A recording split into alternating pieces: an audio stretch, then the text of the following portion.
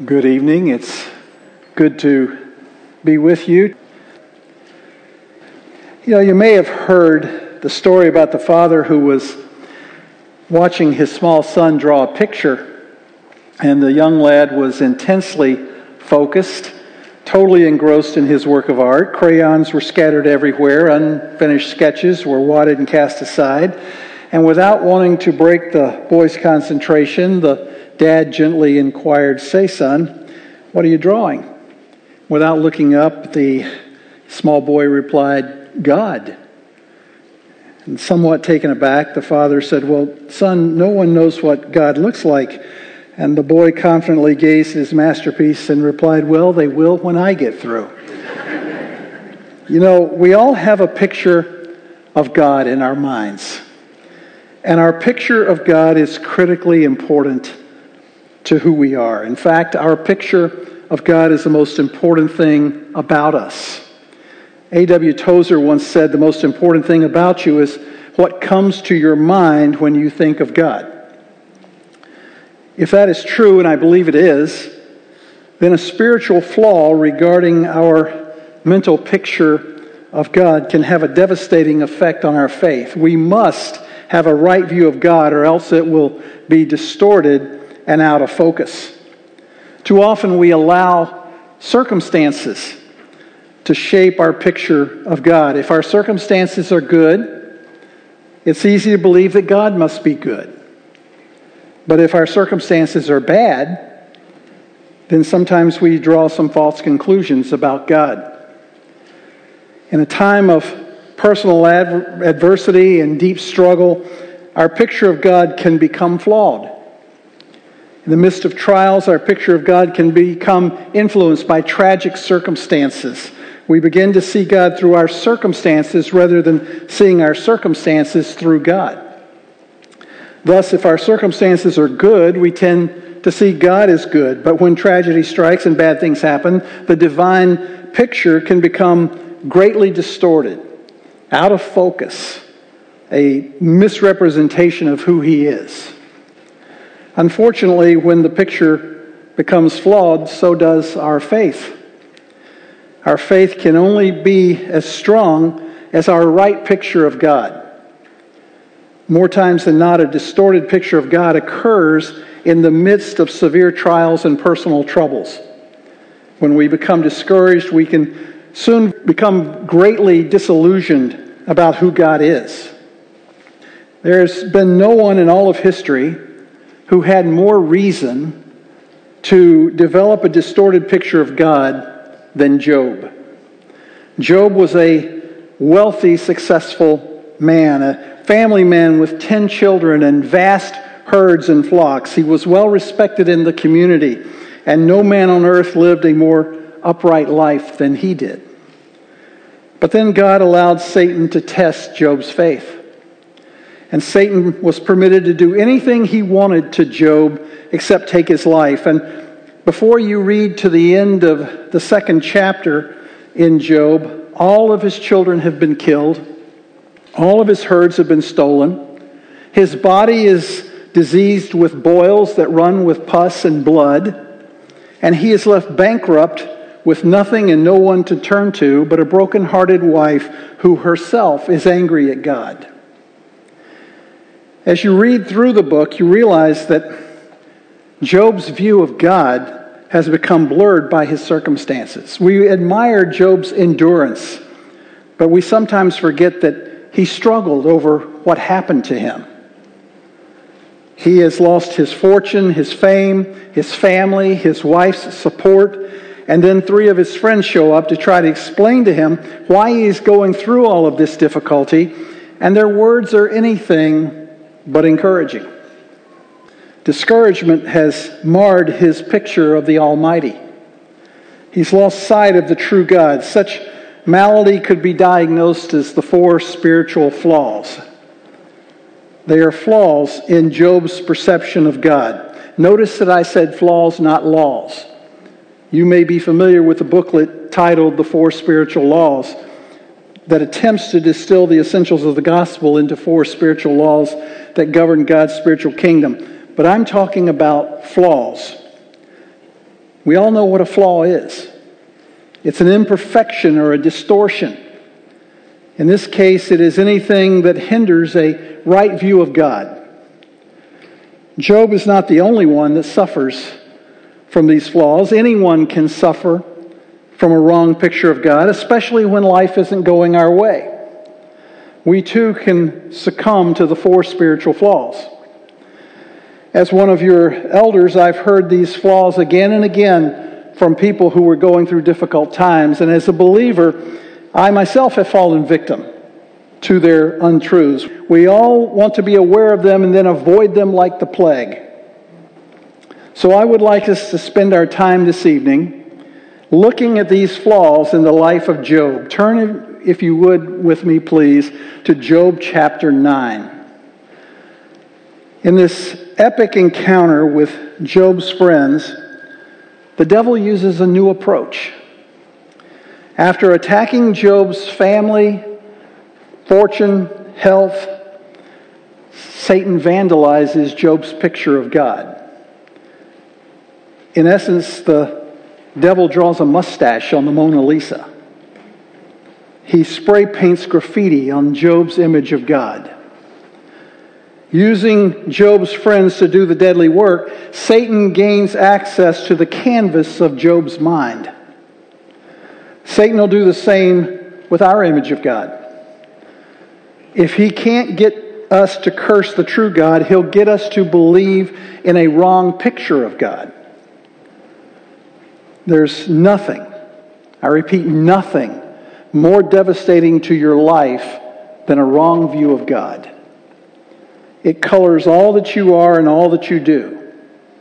So ask yourself as we go through this, is your picture of God flawed? Job's was. Let's examine these 4 flaws one at a time and see what lessons we can learn. Here is spiritual flaw number 1. God won't listen to me. God won't listen to me. As the intensity of his suffering mounts, Job cries out to God for relief. But there is no immediate answer, no miraculous deliverance, no dramatic change, no nothing. So what is Job's conclusion? God won't listen to me. Here's the scene.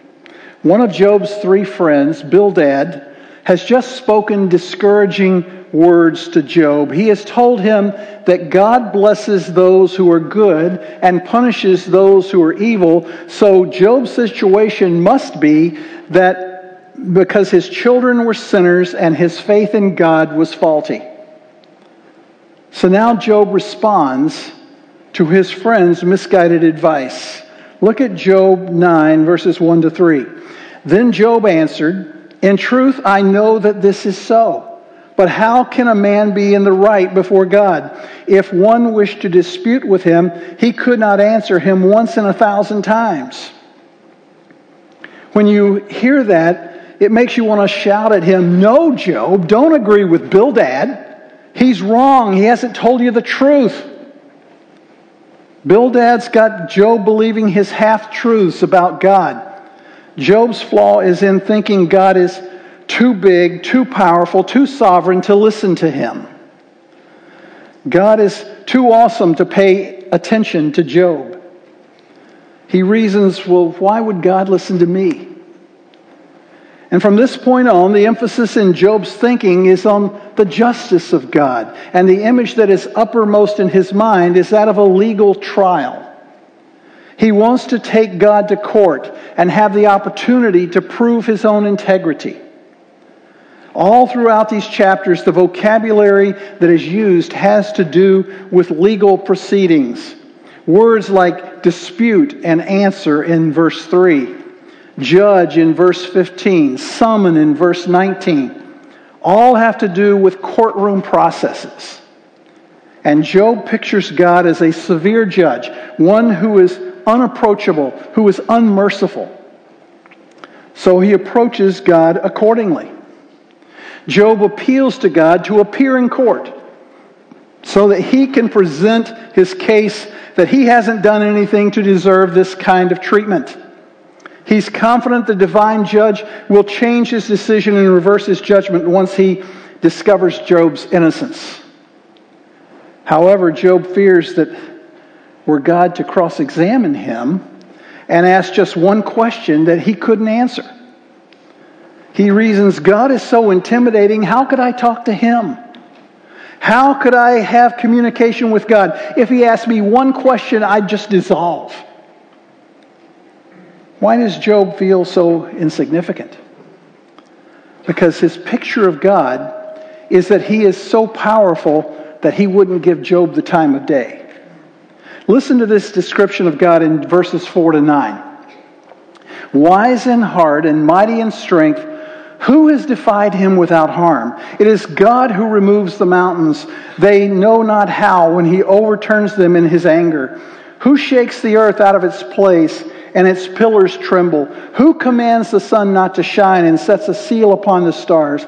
Who alone stretches out the heavens and tramples down the waves of the sea? Who makes the Bear, Orion, and the Pleiades, and the chambers of the south? God is the subject, the actor in all of these phrases. God the all-wise, God the shaker of the earth, God the creator of the heavens, God the suspender of the planets. How can Job answer the Almighty? Verse 10, who does great things, unfathomable, and wondrous works without number? Were he to pass by me, I would not see him. Were he to move past me, I would not perceive him. Were he to snatch away, who could restrain him? Who could say to him, what are you doing? Job rightly sees God as incomprehensible, but wrongly pictures him as unapproachable. Yes, God is sovereign, but he is not so distant and far removed that we cannot know him and have a close personal relationship with him. But Job is at a disadvantage compared to you and me. We have the luxury of the New Testament revelation and all of the Old Testament. And we have the entire history of the church to this point. And yet with all of these advantages and broader perceptions and fuller revelation, we still find ourselves in Job's shoes too often, don't we? We forget that God is merciful, full of grace, truth, and love. What a contrast to Job's next perception. Here Job says God is a monster. Let's read starting in verse 13. God will not turn back his anger. Beneath him crouch the helpers of Rahab. How then can I answer him and choose my words before him? For though I were right, I could not answer. I would have to implore the mercy of my judge. If I called and he answered me, I would not believe that he was listening to my voice. Rahab was a mythological sea creature, a sea monster ready to devour its helpless victims. And Job sees God as Rahab, a monster ready to pounce on innocent victims like Job. Job insinuates he would have to throw himself in the mercy of the court before he could get God to hear him. Job says, if I pray, I can't believe God's even listening to me. Why is that? Because Job's circumstances aren't changing. He's thinking, if God were listening, my circumstances would change. I call out day and night, but God's not listening. My prayers aren't going any higher than the ceiling. No matter how much I pour out my heart to God, I know that God is not listening to me. That's how low he is sunk.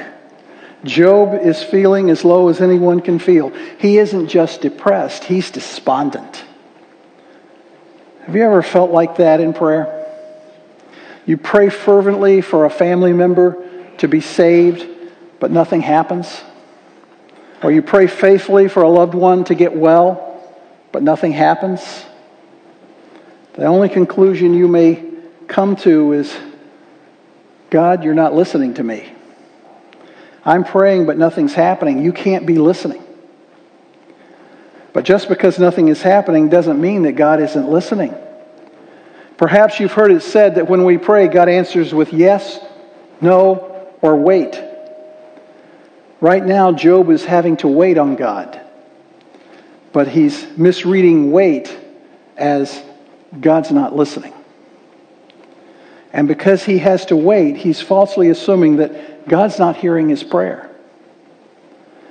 But is that the case? Is that true? Does God hear our prayers?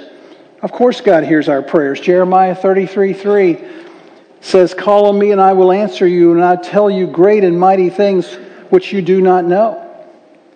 Psalm 34:17 and 18 tells us, "The righteous cry, and the Lord hears, and the Lord is near to the brokenhearted." Psalm 145:18 says, "The Lord is near to all who call upon him." But Job has bought into the devil's lie. He now believes a flawed view of God. Job falsely assumes that God is so big, so busy, and so preoccupied that he's not listening to his cries for help. But God did hear. God simply chose to wait before he answered. Aren't you glad that God is not so busy hanging out Orion or setting Pleiades in place and suspending the planets that he doesn't have time for you and me? Aren't you glad that God hears our call? Every time we call out to him, he hears us. He listens. But just remember, he isn't always going to give you a quick answer. And sometimes his answer may be quite different than the one you wanted, but he does listen. He created you, and he'll do the very best for you, even though you may not be able to see what it is right away. Here's spiritual flaw number 2. God isn't fair. God isn't fair. When we get down emotionally, we often question God's justice. We say, "God, this isn't fair." And what we really mean by that is, "God, I don't deserve this." Job is at that point. Look at verses 17 to 20. "For he bruises me with a tempest and multiplies my wounds without cause. He will not allow me to get my breath, but saturates me with bitterness. If it is a matter of power, behold, he is the strong one. And if it is a matter of justice, who can summon him? Though I am righteous, my mouth will condemn me. Though I am guiltless, he will declare me guilty." Job's reasoning here makes some sense, doesn't it? The punishment should fit the crime. If a man parks his car in a no parking zone, should he get the death penalty? No, because the punishment doesn't fit the crime. Job is bruised and wounded but innocent. And so in effect he's asked, "What have I done to deserve this?" Job wanted to appear before God in court and present his case. He knows he's right, but if he goes into the courtroom with God, he feels his own mouth will condemn him. He would become so confused and so intimidated that he would end up condemning himself. And indirectly, Job is declaring God to be unfair. Now understand that when Job says he's guiltless, he's not claiming to be sinless. He's not proclaiming his moral perfection, just his relative innocence. He doesn't believe he's done anything to deserve this kind of treatment. And if you look back at Job chapter 1, he hasn't. He was a righteous man, and he did nothing to deserve the circumstances in which he now finds himself. Job's mood has taken a sudden swing. He is now filled with hopeless despair, and he feels that even if he confessed his sins, God would still declare him guilty. His bitterness has taken a sudden turn inward. Instead of merely questioning God's scrutiny, his anxiety turns to soulful despair. Is Job beginning to believe that God is the author of the evil that's befallen him? Has his faith completely deserted him?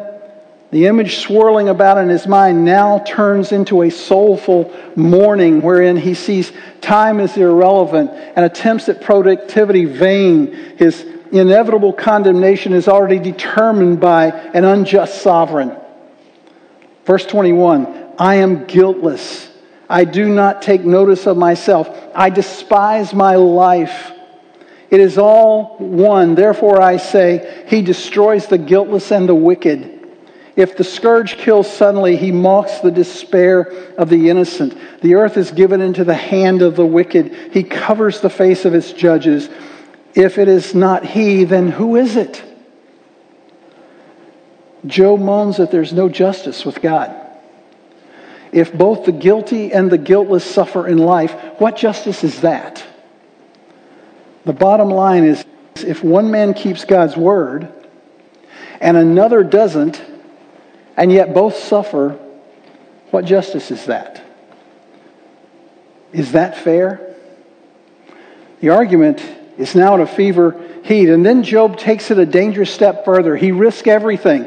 He is actually saying that God punishes the good and rewards the evil. Talk about injustice. Talk about boldly blaspheming where no man has gone before. Two facts about Job are clear. He is blameless, and yet he was blasted. And his conclusion is that this means God is unjust, even cruel. Another thing that seems to be in his mind here, perhaps it's his main complaint, is that God is aloof. He says he covers the faces of the earth's judges. In other words, he's detached and distant. Not only is God unjust, he's cruel and aloof. He's unfair. But wait a minute. Haven't you ever thought the same thing? I know I have. I've been there. I've done that. There's the young girl who keeps herself sexually pure, but the guys aren't asking her out. Then there's another girl who's promiscuous and morally unfaithful, and the guys are chasing after her. Pure girl's heart cries out, God, that's not fair. Why does the one who does right seem to be punished and the one who does wrong is rewarded? God, that's not fair. How about at the office? An honest employee doesn't play games with his travel expenses. He's straightforward. He's honest in his dealings with the public and his coworkers, and yet he gets passed over for a promotion. Someone else plays financial hanky-panky and still gets the raise. And the honest man cries out, God, that's not fair. Why does this happen? Someone else says, I pray and go to church. My husband loves the Lord and obeys Him. We both serve the Lord. And yet it's our child who was diagnosed with leukemia. Why was it our child? It just doesn't seem fair. Have you ever wrestled with such discouragement? Listen, that's flawed thinking. God is just and fair. We must remember that God doesn't settle His accounts until the end of time. One day God is going to make everything right, but presently this world is upside down. Life isn't fair. But don't think that God isn't fair. Just because God hasn't cleared up a matter right now doesn't mean that He won't someday. Genesis 18:25 asks the rhetorical question with the obvious affirmative answer, shall not the judge of all the earth deal justly? Although my analogy isn't perfect, picture it this way. God deals with the righteous on a cash basis and the unrighteous on a credit basis. According to Hebrews 12, when the righteous sin, they pay for it as they go along. God disciplines us now when we sin. But for the unrighteous, it's all on credit. They don't necessarily pay for their sin right now. God doesn't presently discipline those who are not His children. But that doesn't mean that He won't one day deal with their sin. At the end of time, God will settle His accounts with the unrighteous. As Vance Havner used to say, there's a payday someday. God is fair. It's just a matter of time. As for God's aloofness and cruelty, Job was at a disadvantage. He didn't understand what was going on behind the scenes. But let's not forget the invisible spiritual warfare between God and Satan that's going on here. Satan wants Job discouraged. God's not fair. That's the second spiritual flaw. Don't believe it. That's the devil's lie. God will do you right. Here's spiritual flaw number 3. God won't forgive me. God won't forgive me. Have you ever thought that? God won't forgive me? That's an easy conclusion to come to if you feel you're suffering for past sins even after you have confessed them. Listen to what Job says, verse 25. Now my days are swifter than a runner. They flee away. They see no good. They slip by like reed boats, like an eagle that swoops on its prey. Job feels his days are passing by quickly without any relief from God.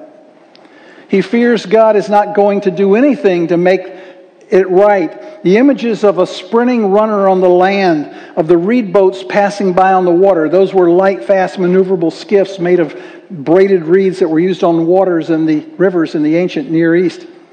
And the fast swooping eagles of the air. All of those images reinforce Job's perception of a life that is now quickly fading in significance.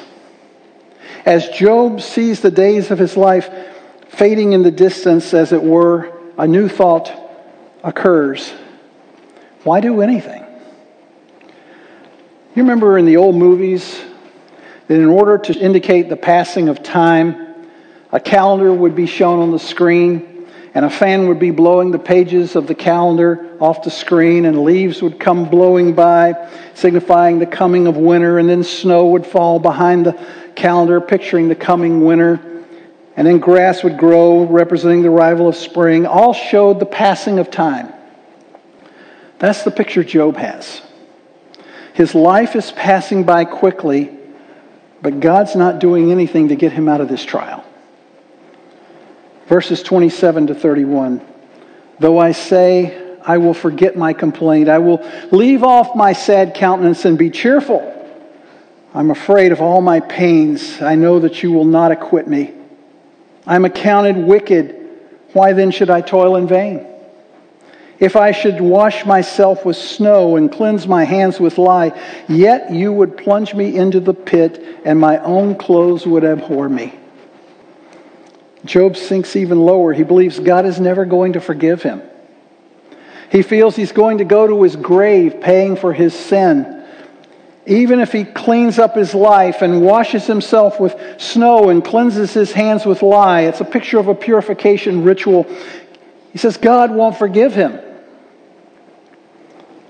If I confess my sin, repent, and turn to the Lord, God's still going to throw me into a mud hole. I'll clean myself up, and God will make me dirty again, just as if I never cleaned myself up to begin with. Job is losing all hope that God will forgive him. A haunting sense of guilt is echoing and vibrating in his conscience. He doesn't know what sin he's done. He just feels guilty and unclean. Do you know the difference between the correction of the Holy Spirit and the accusation of Satan? I mean, when you've sinned and you feel guilty about it, how do you know whether or not it's the Holy Spirit correcting you or whether it's Satan accusing you? Let me tell you. If it's the Holy Spirit, He will point out specific sins in our lives. He puts His finger on the sin that has not been confessed. However, the devil, when he accuses us of sin, will either be so vague as to not specifically point out the sin, or will accuse us of sin that we have already confessed to the Lord. Although we've already been forgiven, Satan doesn't want us to feel that way. That's where Job is. Just as Job's despair takes him dangerously close to the very pit of hell, right where Satan would like him to remain, a small light illumines a bit of hope. Look at verse 32. For he is not a man as I am, that I may answer him, that we may go to court together. There is no umpire between us who may lay his hand upon us both. Of course, Job is right. God is not a man. Man is not on an equal footing with God. God is too far beyond Job for him to hope to reach the Creator by standard human methods. God is too transcendent, too unfathomable, too infinite for his human mind to understand. Job is longing for someone to represent him before God, someone who can plead his case. Job wants a mediator, an advocate. Unknown to Job, his statement looks forward to the coming Jesus Christ, who will be that mediator, that umpire, equal to both sides. From the cross, Jesus will be able to lay his hand upon God and his hand upon man and bring the two parties together who have had the biggest dispute in the history of creation. Job's heart cry ultimately looks to Christ. Verse 34, let him remove his rod from me, and let not dread of him terrify me. Then I would speak and not fear him, but I am not like that in myself. In the absence of a mediator, Job pleads with God to remove the rod of discipline from him.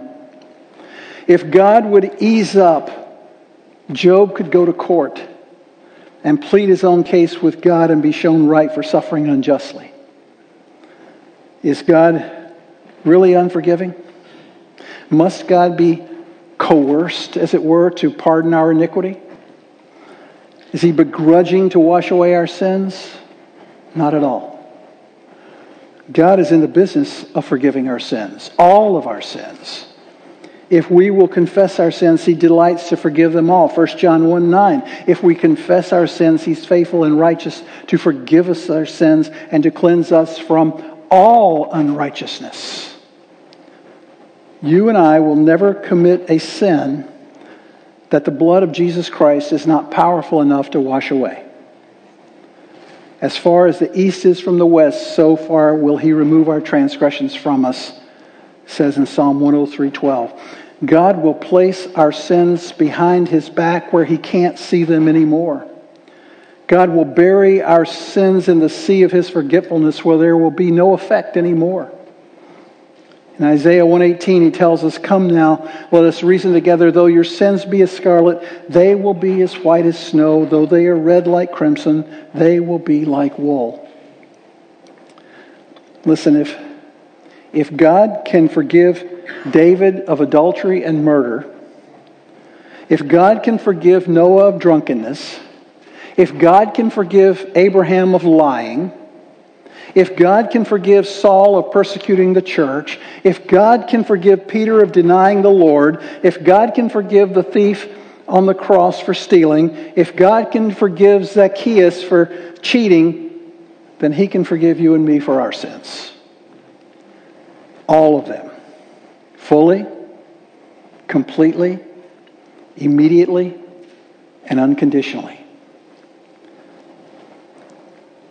Here's spiritual flaw number 4. God doesn't love me. God doesn't love me. Job doesn't believe that God cares for him. He doesn't believe God loves him and has a wonderful plan for his life. He's thinking, if this is how God treats his children, I'd hate to be his enemy. Why does Job believe this lie? Because Job is looking at his circumstances. His view of God is colored by his circumstances. Job sees only bad circumstances and concludes that this means God doesn't love him. Listen to Job in chapter 10, verses 1 to 7. I loathe my own life. I will give full vent to my complaint. I will speak in the bitterness of my soul. I will say to God, do not condemn me. Let me know why you contend with me. Is it right for you indeed to oppress, to reject the labor of your hands, and to look favorably on the schemes of the wicked? Have you eyes of flesh? Or do you see as a man sees? Are your days as the days of a mortal, or your years as man's years, that you would seek for my guilt and search after my sin? According to your knowledge, I am indeed not guilty, yet there is no deliverance from your hand. Job is saying, God, I'm not guilty. I know it, and you know it. Yet you won't stop. What's worse, God, you won't tell me what I've done wrong to deserve this. I'd confess my sin and I'd make it right, but God, you won't even tell me what my sin is. You know what? there was no sin for Job to confess under this trial. There's basically nothing to forgive. God, why are you oppressing me, the object of your love? I think you've got me mixed up with somebody else. You must need some bifocals, God. You see like a man sees. Surely you're not seeing my life, are you? Job feels that God is, in a sense, getting older and not seeing as well as he used to. To Job, God is just looking and looking for some dirt to hold against Job. It's like an eternal entrapment. Job perceives God like some sort of intergalactic IRS agent, sifting through his files for something to hold against him. And Job continues his lament to God in verses 8 to 13. Your hands fashioned and made me altogether, and would you destroy me? Remember now that you have made me as clay, and would you turn me into dust again? Did you not pour me out like milk and curdle me like cheese, clothe me with skin and flesh, and knit me together with bones and sinews? You have granted me life and loving kindness, and your care has preserved my spirit. Yet these things you have concealed in your heart. I know that this is within you. As Job sees it, God has made him just to destroy him. God has set him up just to knock him down. He created him just to crush him. Job looks back on his life in the womb. Symbolically, Job says it's like pouring milk into a glass that after a while begins to settle, compress, and become cheese. So he was wonderfully fashioned by God in the womb. What puzzles Job the most, though, is that God has known all along that he was going to do this harm to him. He asked with a confused heart, why do you keep it from me? You've been keeping this from me all along. So why doesn't God tell him? Why does he keep the plan concealed? Worse, why does the intensity of the attack continually increase? That's what he tells God in verses 14 to 17. If I sin, then you would take note of me and would not acquit me of my guilt. If I'm wicked, woe to me. And if I am righteous, I dare not lift up my head. I am sated with disgrace and conscious of my misery. Should my head be lifted up, you would hunt me like a lion, and again you would show your power against me. You renew your witnesses against me and increase your anger toward me. Hardship after hardship is with me. Job feels that God has made him wonderfully with great design, only to have a nice target at which to shoot. God, you don't care about me. God, what have you got against me? Whether I'm innocent or guilty, my life is destroyed all the same. Verse 18, why then have you brought me out of the womb? Would that I had died and no eye had seen me. I should have been as though I had not been, carried from womb to tomb. Would he not let my few days alone? Withdraw from me that I may have a little cheer before I go, and I shall not return to the land of darkness and deep shadow. The land of utter gloom is darkness itself, of deep shadow without order, and which shines as the darkness. This passage shows the depths of Job's despair. He laments that he was ever born. He pleads with God to leave him alone and let him have a few final days of peace, perhaps even some joy before he dies. But even here, Job's existential desperation is compounded because Job doesn't see death as restful solace. He says, God, I wish I could have bypassed life completely. I wish you could have transported me from the womb to the tomb and spared me all of this pain. Job wishes that before he dies, God would cut him some slack and allow him a few moments of peace. God, if you would just leave me alone for a few days, I could catch my breath and be happy. God, if you just let me take a vacation from you, everything would be great in my life. God, you don't care about me. This plan for my life that you've got, you planned all along just to crush me. Is that a right view of God? Sounds pretty convincing to us at times, doesn't it? Especially when the bad trials come and we read these verses through the grid of our circumstances. You remember how God sent the nation of Israel into exile for all of its many sins, and yet God had his prophet Jeremiah send those exiles a special message from him? God had a good plan for those exiles. In Jeremiah 29:11 says, "For I know the plans that I have for you, declares the Lord, plans for welfare and not for calamity, to give you a future and a hope." The Apostle Paul wrote, "The will of God is good and acceptable and perfect." That's true. It's just that within God's will, there are times that He has ordained trials to come into our lives. But God has a purpose, and God has a reason. God's will is never without a higher purpose. God's will is ultimately for His glory and our good. The psalmist tells us, "The Lord God is a sun and a shield. The Lord gives grace and glory. No good thing does He withhold from those who walk uprightly." God is a good God. If we look at our losses and our trials and our circumstances, so many times we would come to the same conclusion, that God doesn't love us. But we must be careful to see God not through our circumstances, but through His Word. God is a good God who has provided so very much for us. As I look back on Job's response to Bildad, I think two messages stand out clearly. First, this is a message of warning. Job was the most righteous man on earth. He feared God and he walked with God. And yet Job descended to the low point of believing these lies about God. If it can happen to Job, it can happen to you and me. In an argument from the greater to the lesser, we're just as vulnerable, if not more so. So we must refuse to buy into Satan's lies.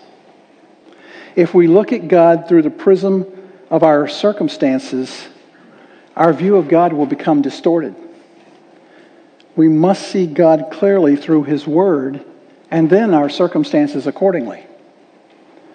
Yes, this cry of Job's is a message of warning for you and me.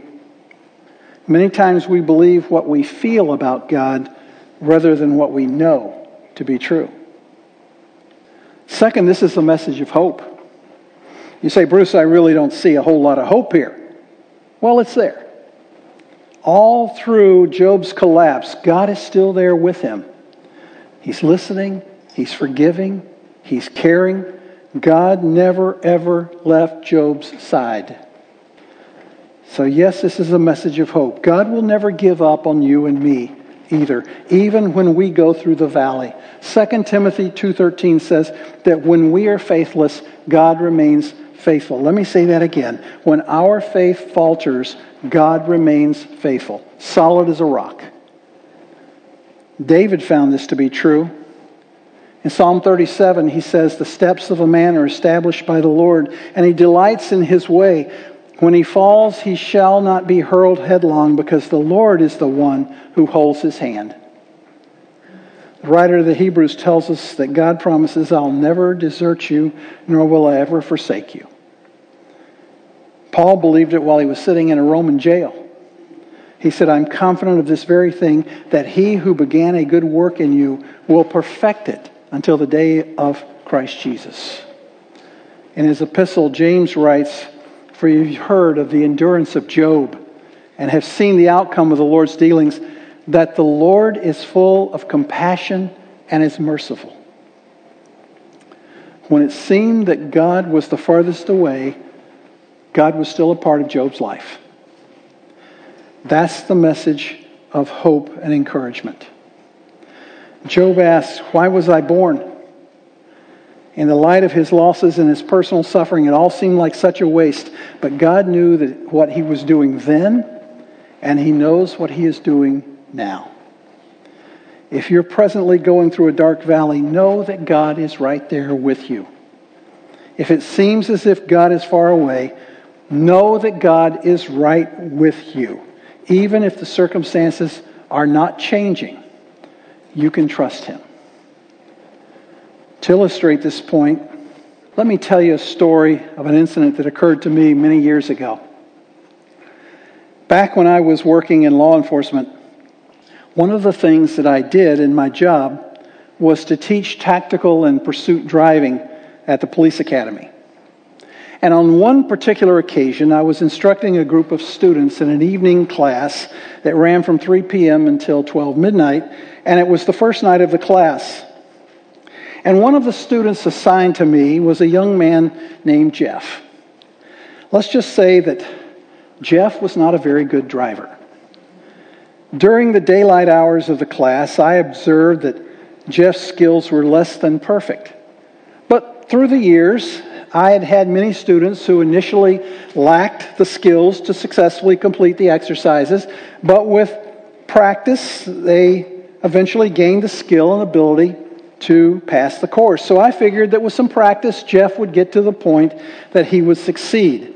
And as the evening wore on and we moved from exercise to exercise, Jeff's driving began to have a rather negative effect on the BLT sandwich I had eaten earlier that day for lunch. And it was dark by the time we finally came to the evasive maneuver and controlled braking exercise. It's an exercise in which the student drives into a lane of cones at 35 miles an hour. And then just as the lane ends, he must change lanes, one of two lanes, either one on the right or one on the left, simulating an evasive maneuver around something that you encounter suddenly in the road. But the student doesn't get to choose which lane he changes into. Instead, at a certain point just before he reaches the lanes, he's told by the instructor whether to go right or left. And then after driving through that lane, he has to change lanes back into an exit lane and immediately brake to a complete stop before he runs out of the end of the lane.